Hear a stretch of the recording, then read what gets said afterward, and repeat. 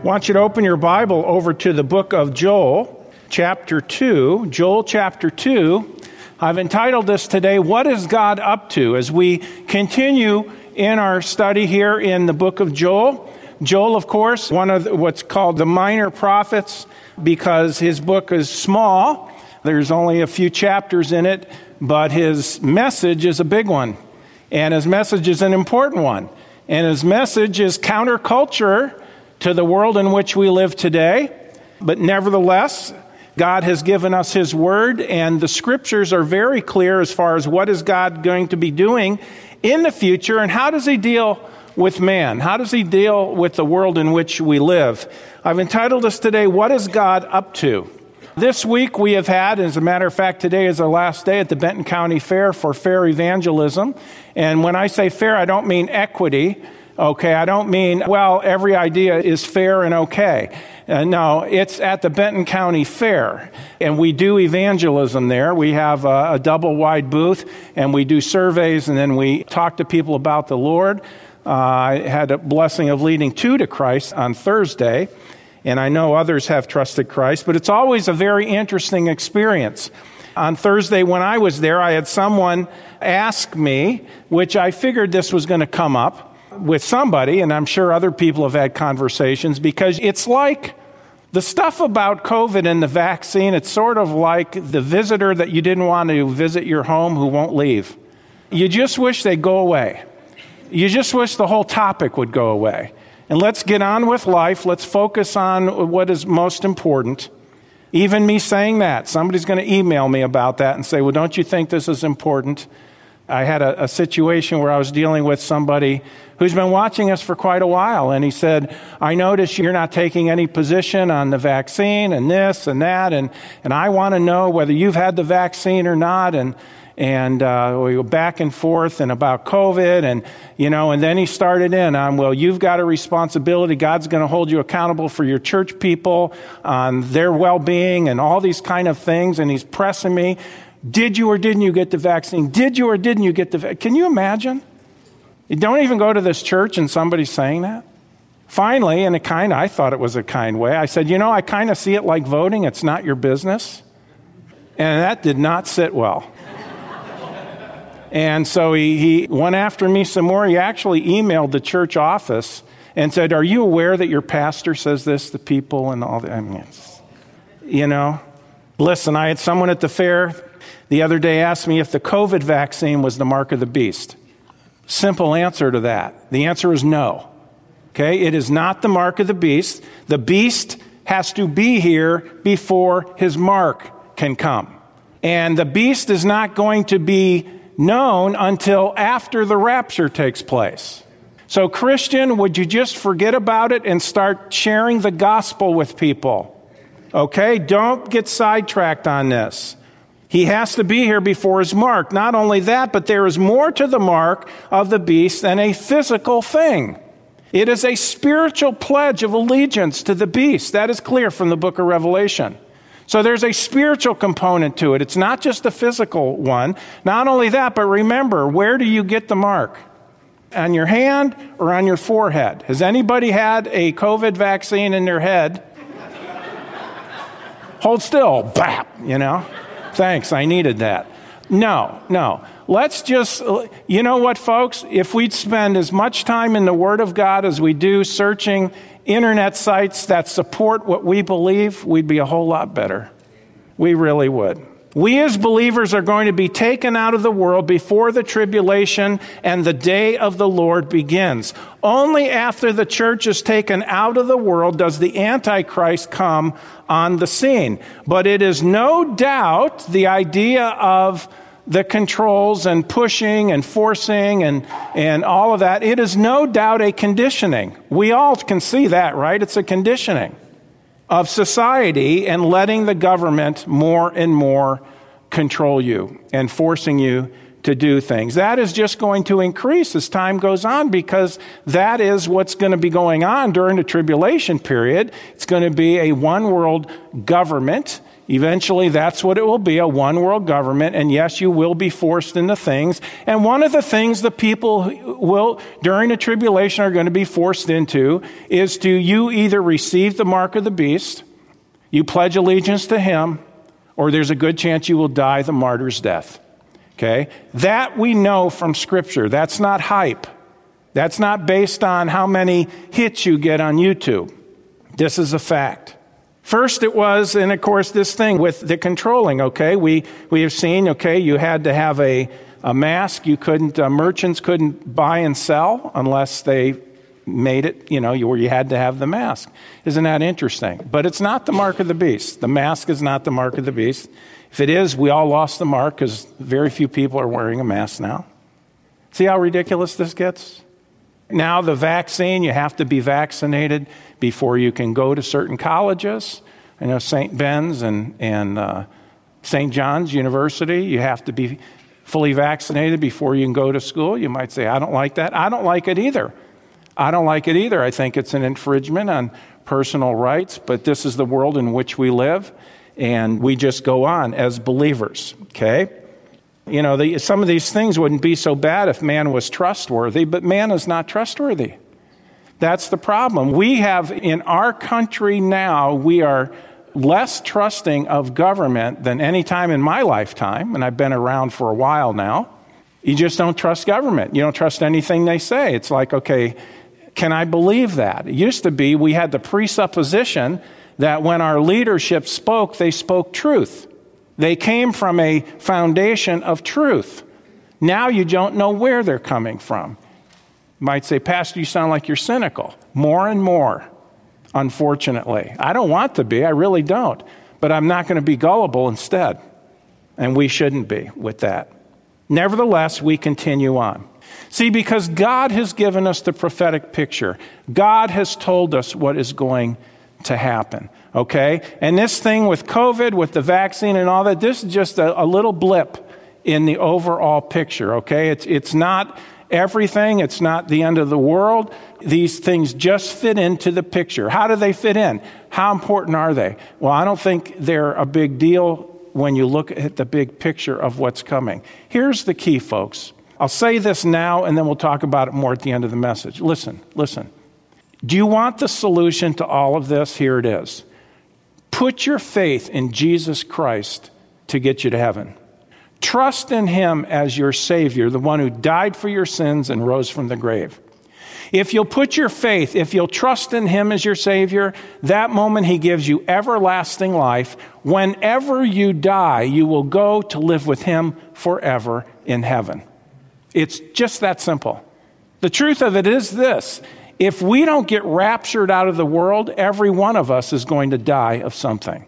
So keep that in mind. I'd say, well, not me. I'm young. I'll live forever. Well, you will live forever, either in heaven or hell, but you won't live on this planet forever. This is the truth. Now, we are looking at not the rapture of the church today. We are looking at what starts right after the rapture of the church. Joel talks a lot about something called the day of the Lord. We are talking about prophecy, things that have not yet happened that God tells us will happen. I have shared this quote with you before, but it is an important statement. Prophecy is the mold of history. Prophecy is the mold of history. You can read what's in the Bible, and whatever takes place in the world is going to fit into what God has already said. Why? God is in control ultimately. He will bring his plan to pass. Now, Joel chapter 2, we're just going to look at verses 1 and 2, kind of lay the foundation. We did it last week, studied verses, several of the verses in this chapter.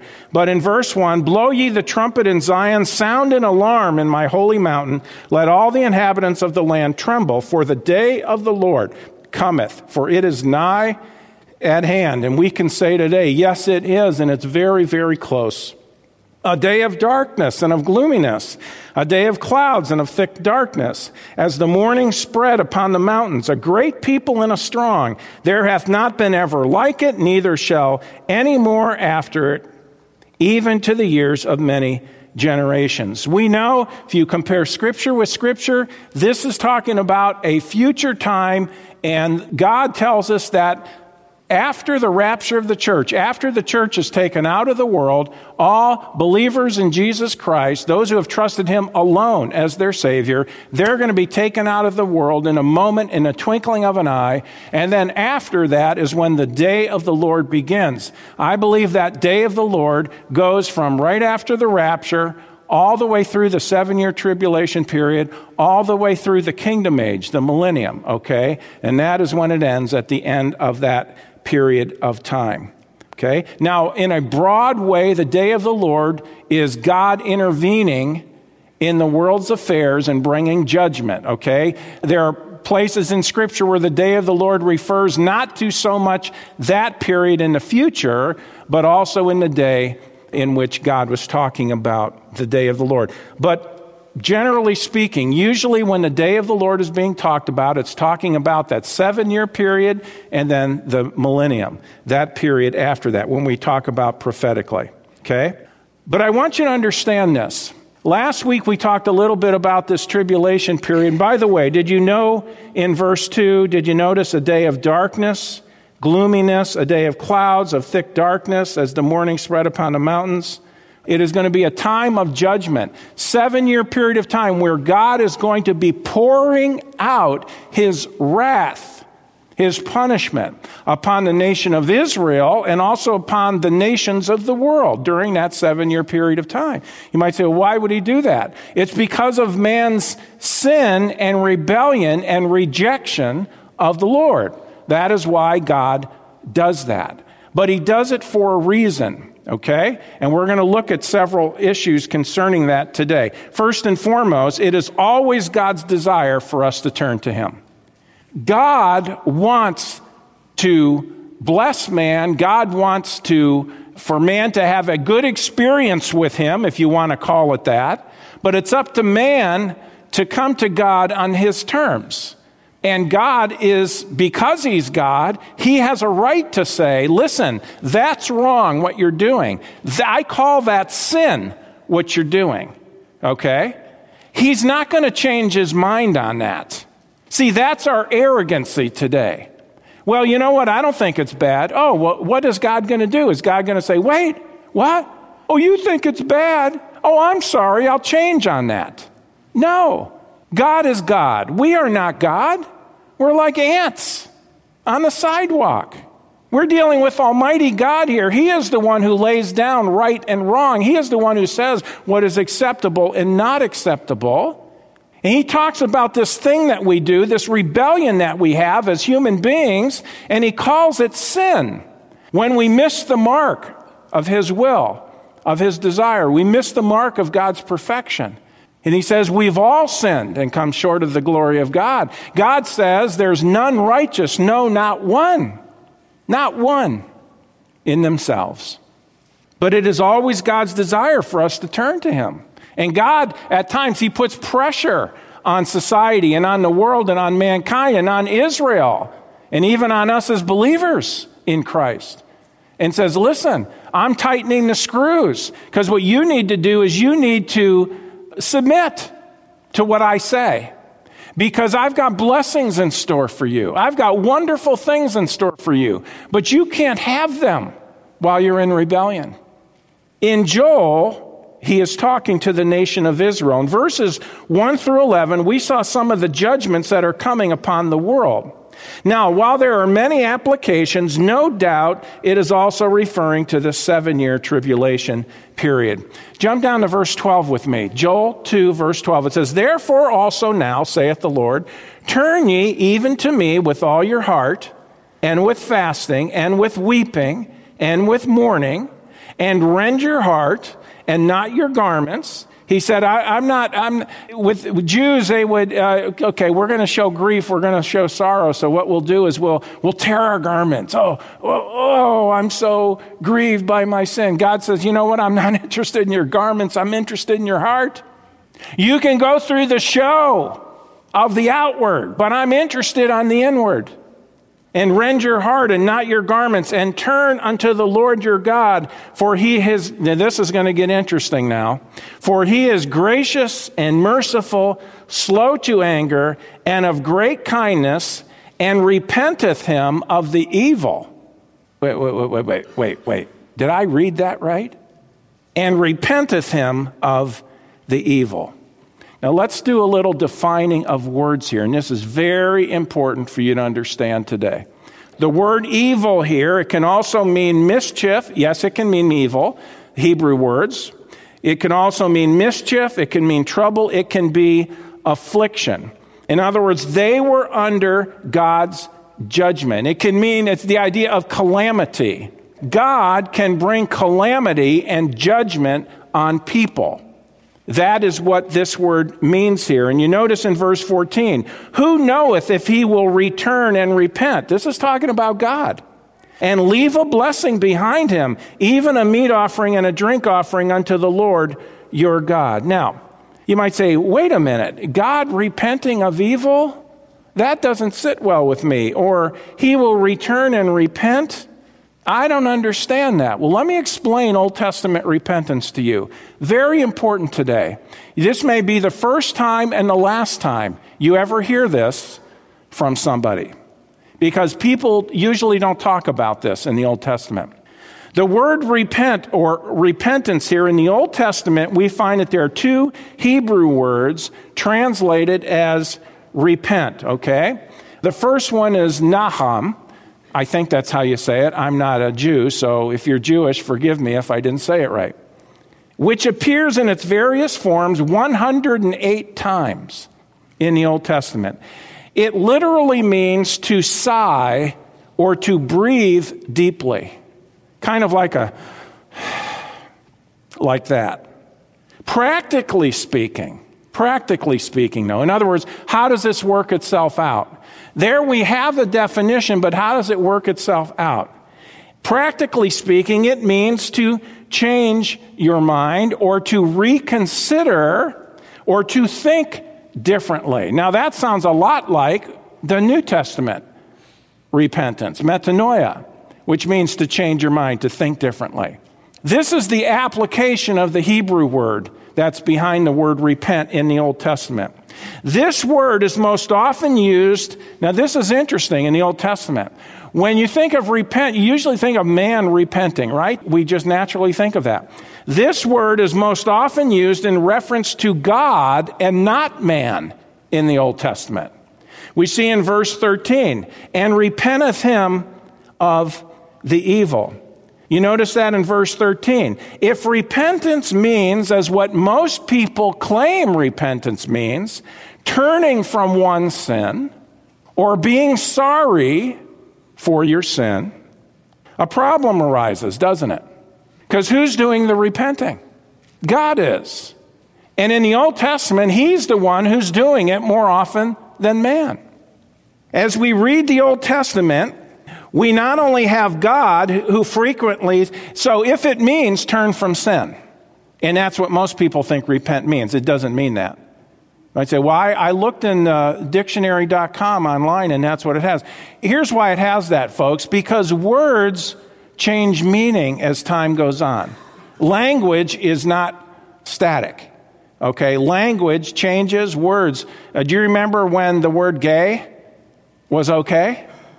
That rhymes, doesn't it? Gay was okay. Do you remember? There are songs that we used to sing as children, and they had the word gay in them. When we think of gay today, most people don't think of happy or joyful. They think of homosexuals. See how the word has changed over time? Repent is one of those things. The word repent, well, I've given you the definition. It, practically speaking, it means to change your mind, to think differently, to reconsider. All right? Now, here in this passage, we have God repenting. Now, again, if people say, well, no, it means to turn from sin. Okay, if it means to turn from sin, we have a problem. As we read the Old Testament, we not only have a God who frequently turns from his sins. Well, that's a problem theologically. We also have a God who frequently refuses to turn from his sins. Well, that's a problem also. This simply makes no sense, seeing God has no sins to turn from. God is perfect. God not only doesn't sin, God can't sin.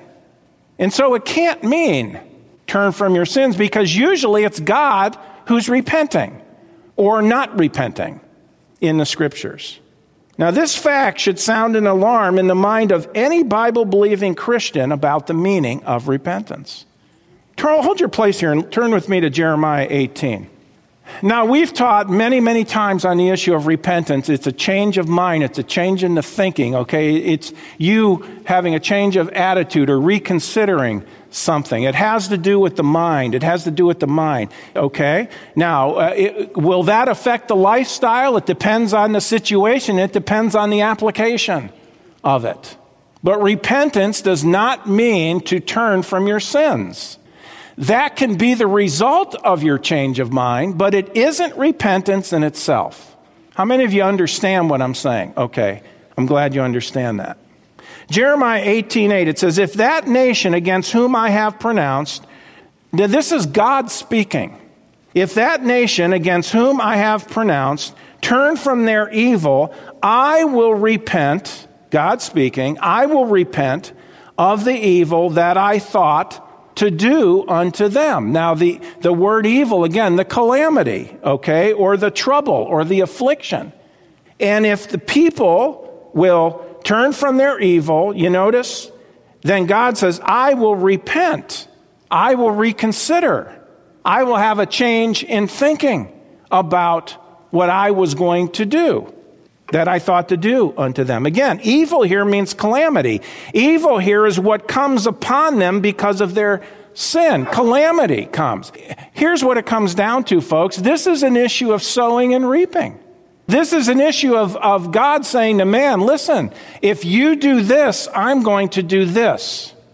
Well, we don't really want that result. Again, God says, then don't do that. If you don't do that, this won't come. That's what it's saying. Do you get that?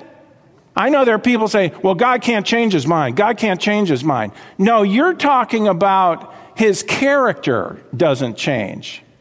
God can change his mind. As a matter of fact, here he is talking about, listen, if you go down this road, this is what I'm going to do.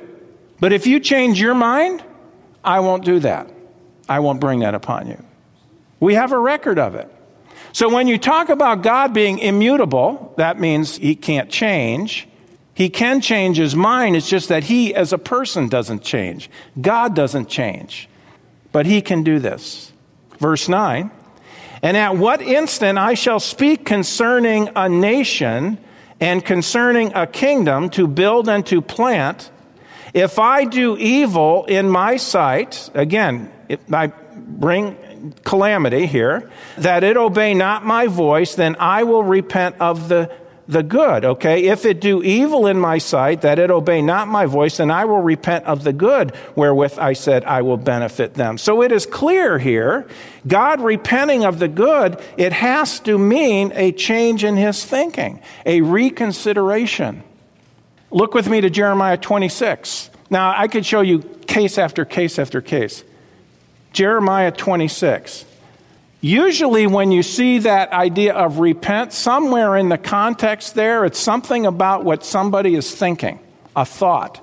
You think this, and then the word repent is used somewhere around there. Why? Because repent means to change your thinking, to change your mind. Jeremiah 26, verse 2. Thus saith the Lord, stand in the court of the Lord's house and speak unto all the cities of Judah, which come to worship in the Lord's house.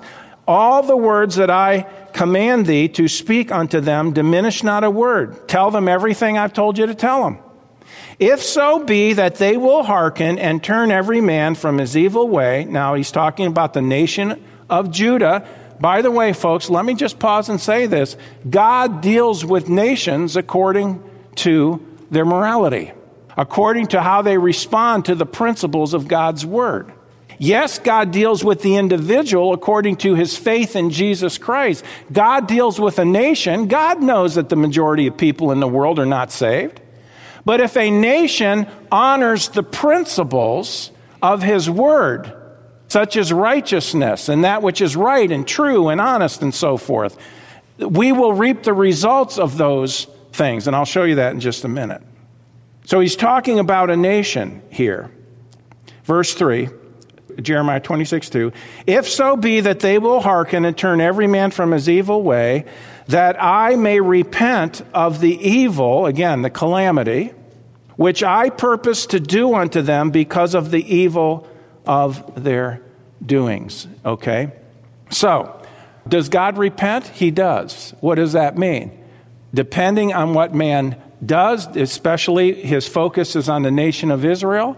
Okay? Now listen, where's Israel today? They're in rebellion. They're in unbelief. They've come back May 14th, 1948. I mentioned it last week. They are coming back to Israel in a state of unbelief. You go to Israel today, you might say, well, all these Jews are coming back. And you think, well, these are faithful according to the Jewish faith. Listen, most of them are not. They're agnostic. They're nationalists.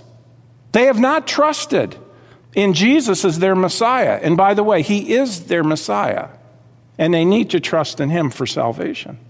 Okay, let's go back to Joel. So I hope you understand this issue of repentance. I know if you've never heard it before, it can be hard to understand, but trust me, this is the way it fits in Scripture. Number 2, God's judgments are meant to bring people to repentance, a change of mind. In other words, instead of rebelling towards God and practicing idolatry and sin, instead of the nation of Israel following the nations of the world and being involved in idol worship and child sacrifice, and they were, and even cannibalism of their own children. Now, I don't know if they're doing it today, but I know some do practice abortion, which is child murder. Instead of rebellion towards God and practicing sin, this change of mind would lead them to follow God's word and living a life pleasing to God.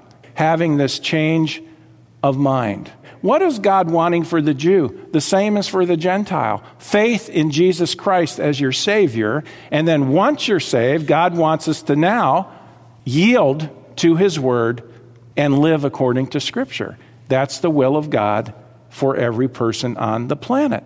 Do you get to heaven by living according to Scripture? No, that would be works for salvation. You get to heaven through the death, burial, and resurrection of Jesus Christ as your Savior. But once we've trusted Christ, does God have a life for us as believers to live? Yes. But just like it's a choice whether you trust Christ as Savior, it's a choice how you live. Now listen, you have a choice on how you live, but you don't have a choice on what you get. The results, it's a matter of sowing and reaping. If you sow a sinful life, you're going to reap the results of that. I say, well, I have a right to choose what I want. You do have that freedom, but you don't have a right as far as the results. You get the results that God has said will come. It's the same with us, and it's the same with the Jewish people. You're either Jew or Gentile, by the way.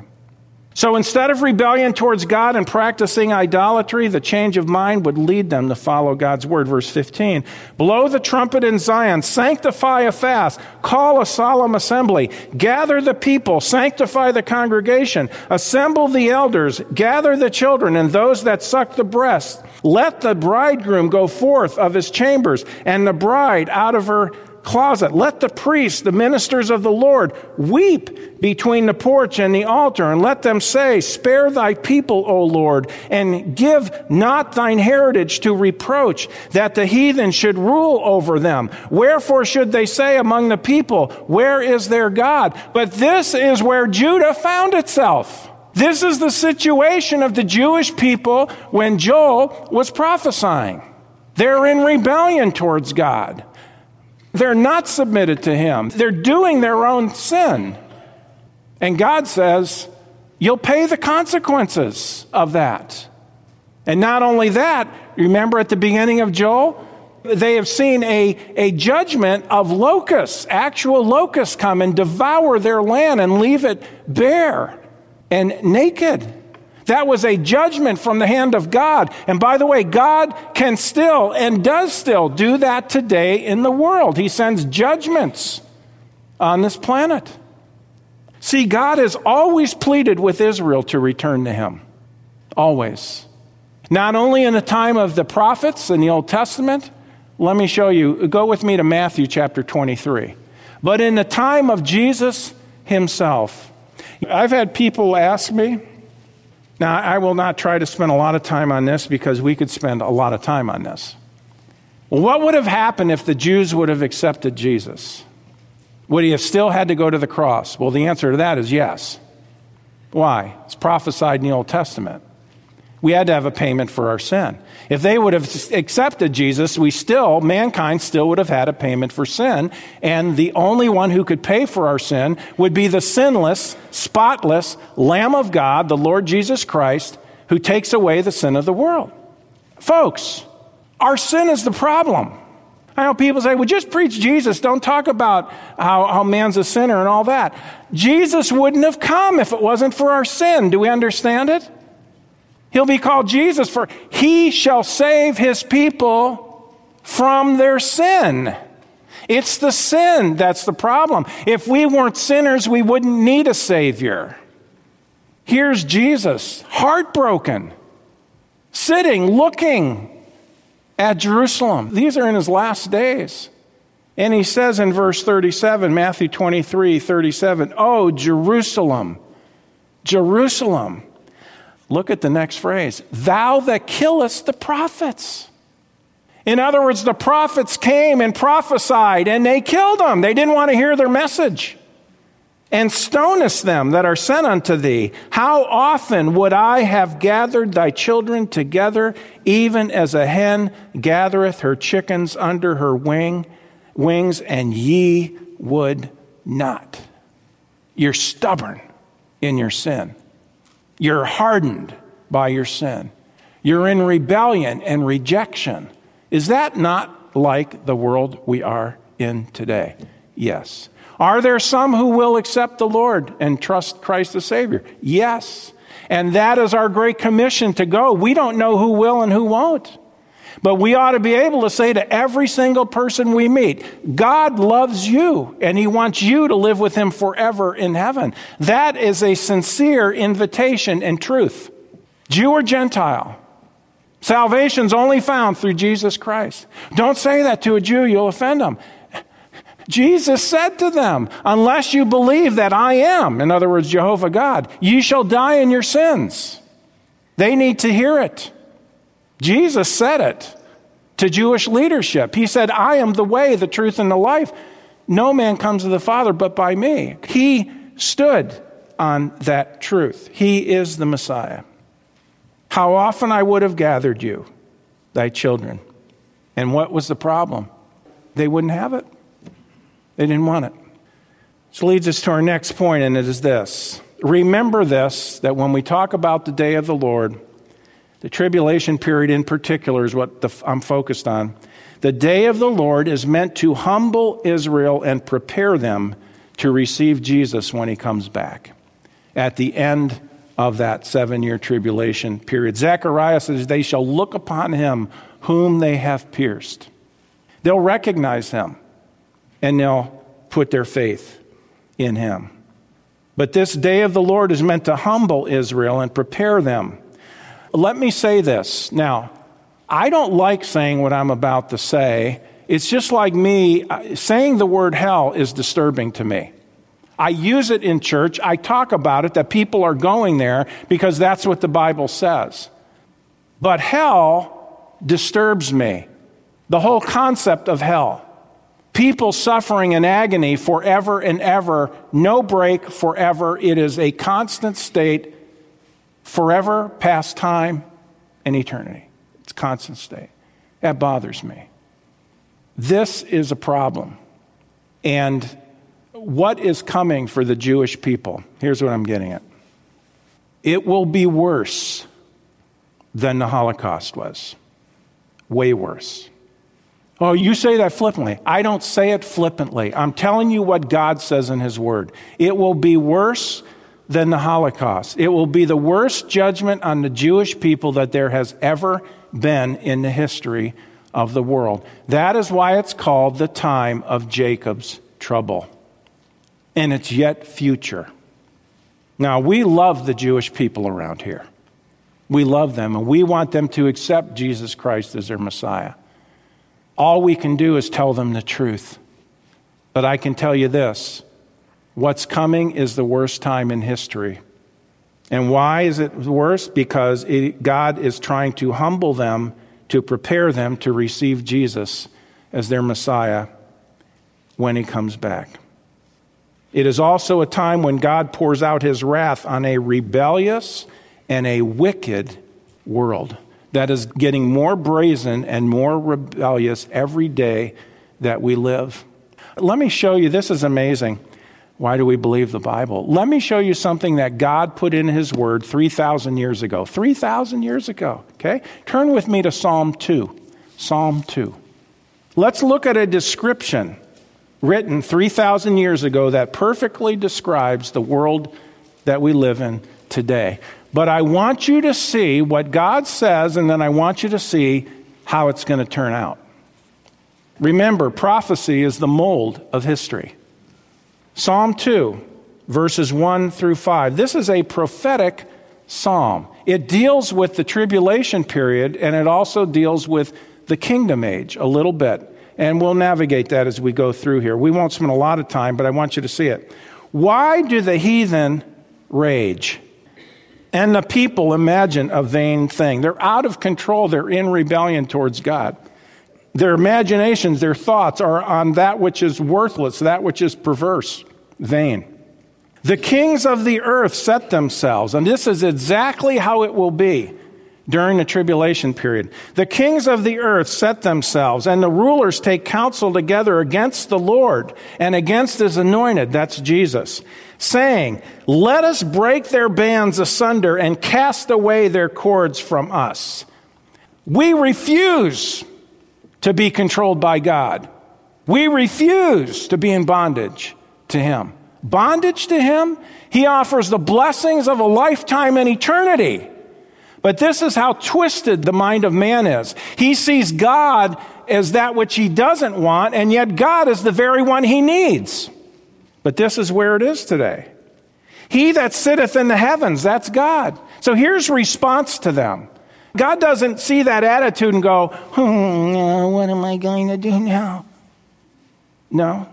He that sitteth in the heavens shall laugh. The Lord shall have them in derision. Then shall he speak unto them in his wrath, that's a tribulation period, and vex them in their sore displeasure. Now you go to the end of the tribulation, what do you see? Verse 6, yet have I set my king upon my holy hill of Zion. That's Jesus when he comes back to rule and reign. I will declare the decree the Lord hath said unto me, thou art my son, this day have I begotten thee. Verses 6 through 8 deal with the millennium. Verse 8, ask of me, and I shall give thee the heathen for thine inheritance, and the uttermost parts of the earth for thy possession. Jesus will rule and reign and own the world once he comes back to rule and reign at the end of the tribulation period. Verses 9 through 12, again, deal with the tribulation and the second coming.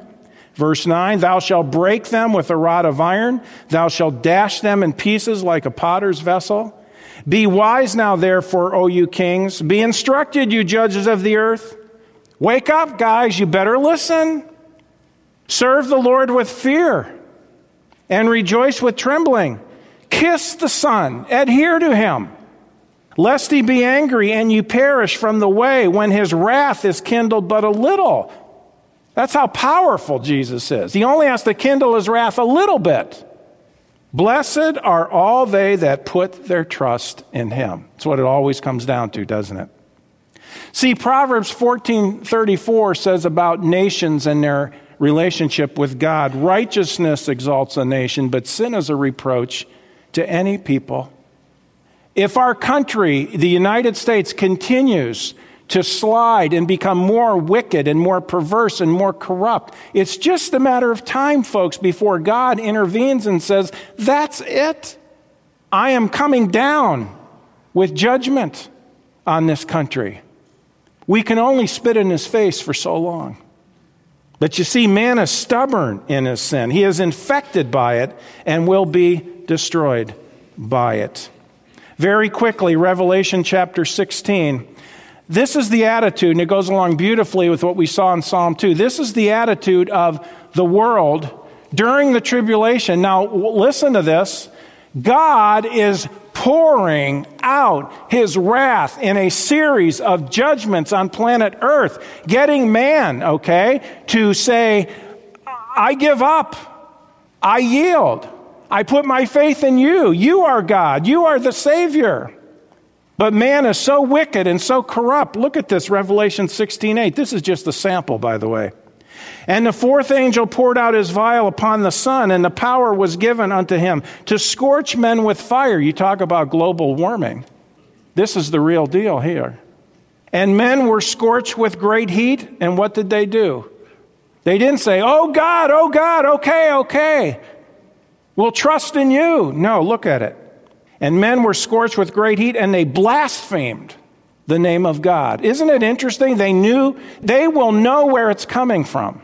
But his rebellion is so ingrained, and man is so wicked, that he will blaspheme the name of God, which hath power over these plagues, and they repented not to give him glory. They didn't have a change of attitude.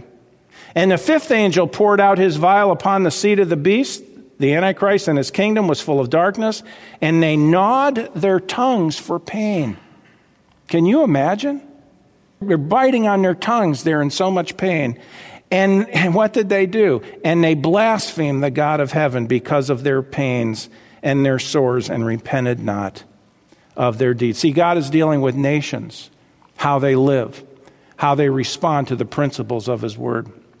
Verse 21, and there fell upon men a great hail out of heaven, every stone about the weight of a talent, You know how big that is? How many of you have ever had hail damage on your car? You ain't seen nothing. Well, we won't see it. We'll be in heaven. The weight of a talent here, you know what that is? It's 100 pounds each. 100 pounds. One hailstone. And what did men do? Wasn't enough. Their cars completely crushed by one hailstone, and what did they do?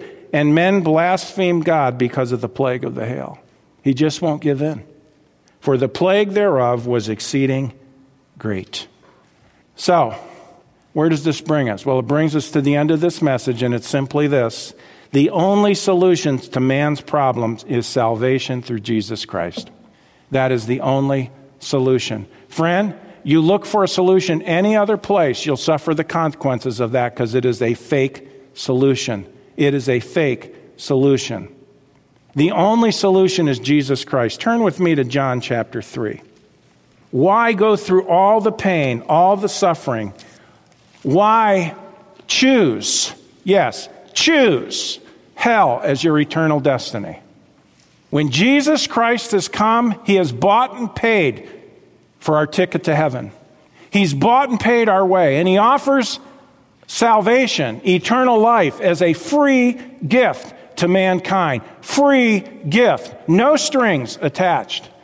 And Jesus said, if you'll trust in me that I died on a cross and paid for your sin, I will give you everlasting life. I promise you'll never go to hell. I promise that you'll spend forever with me in heaven. Why would man reject that? Because of his pride. For God so loved the world that he gave his only begotten Son, that whosoever believeth in him, that's all, shall not perish, but have everlasting life. For God sent not his Son into the world to condemn the world, but that the world through him might be saved.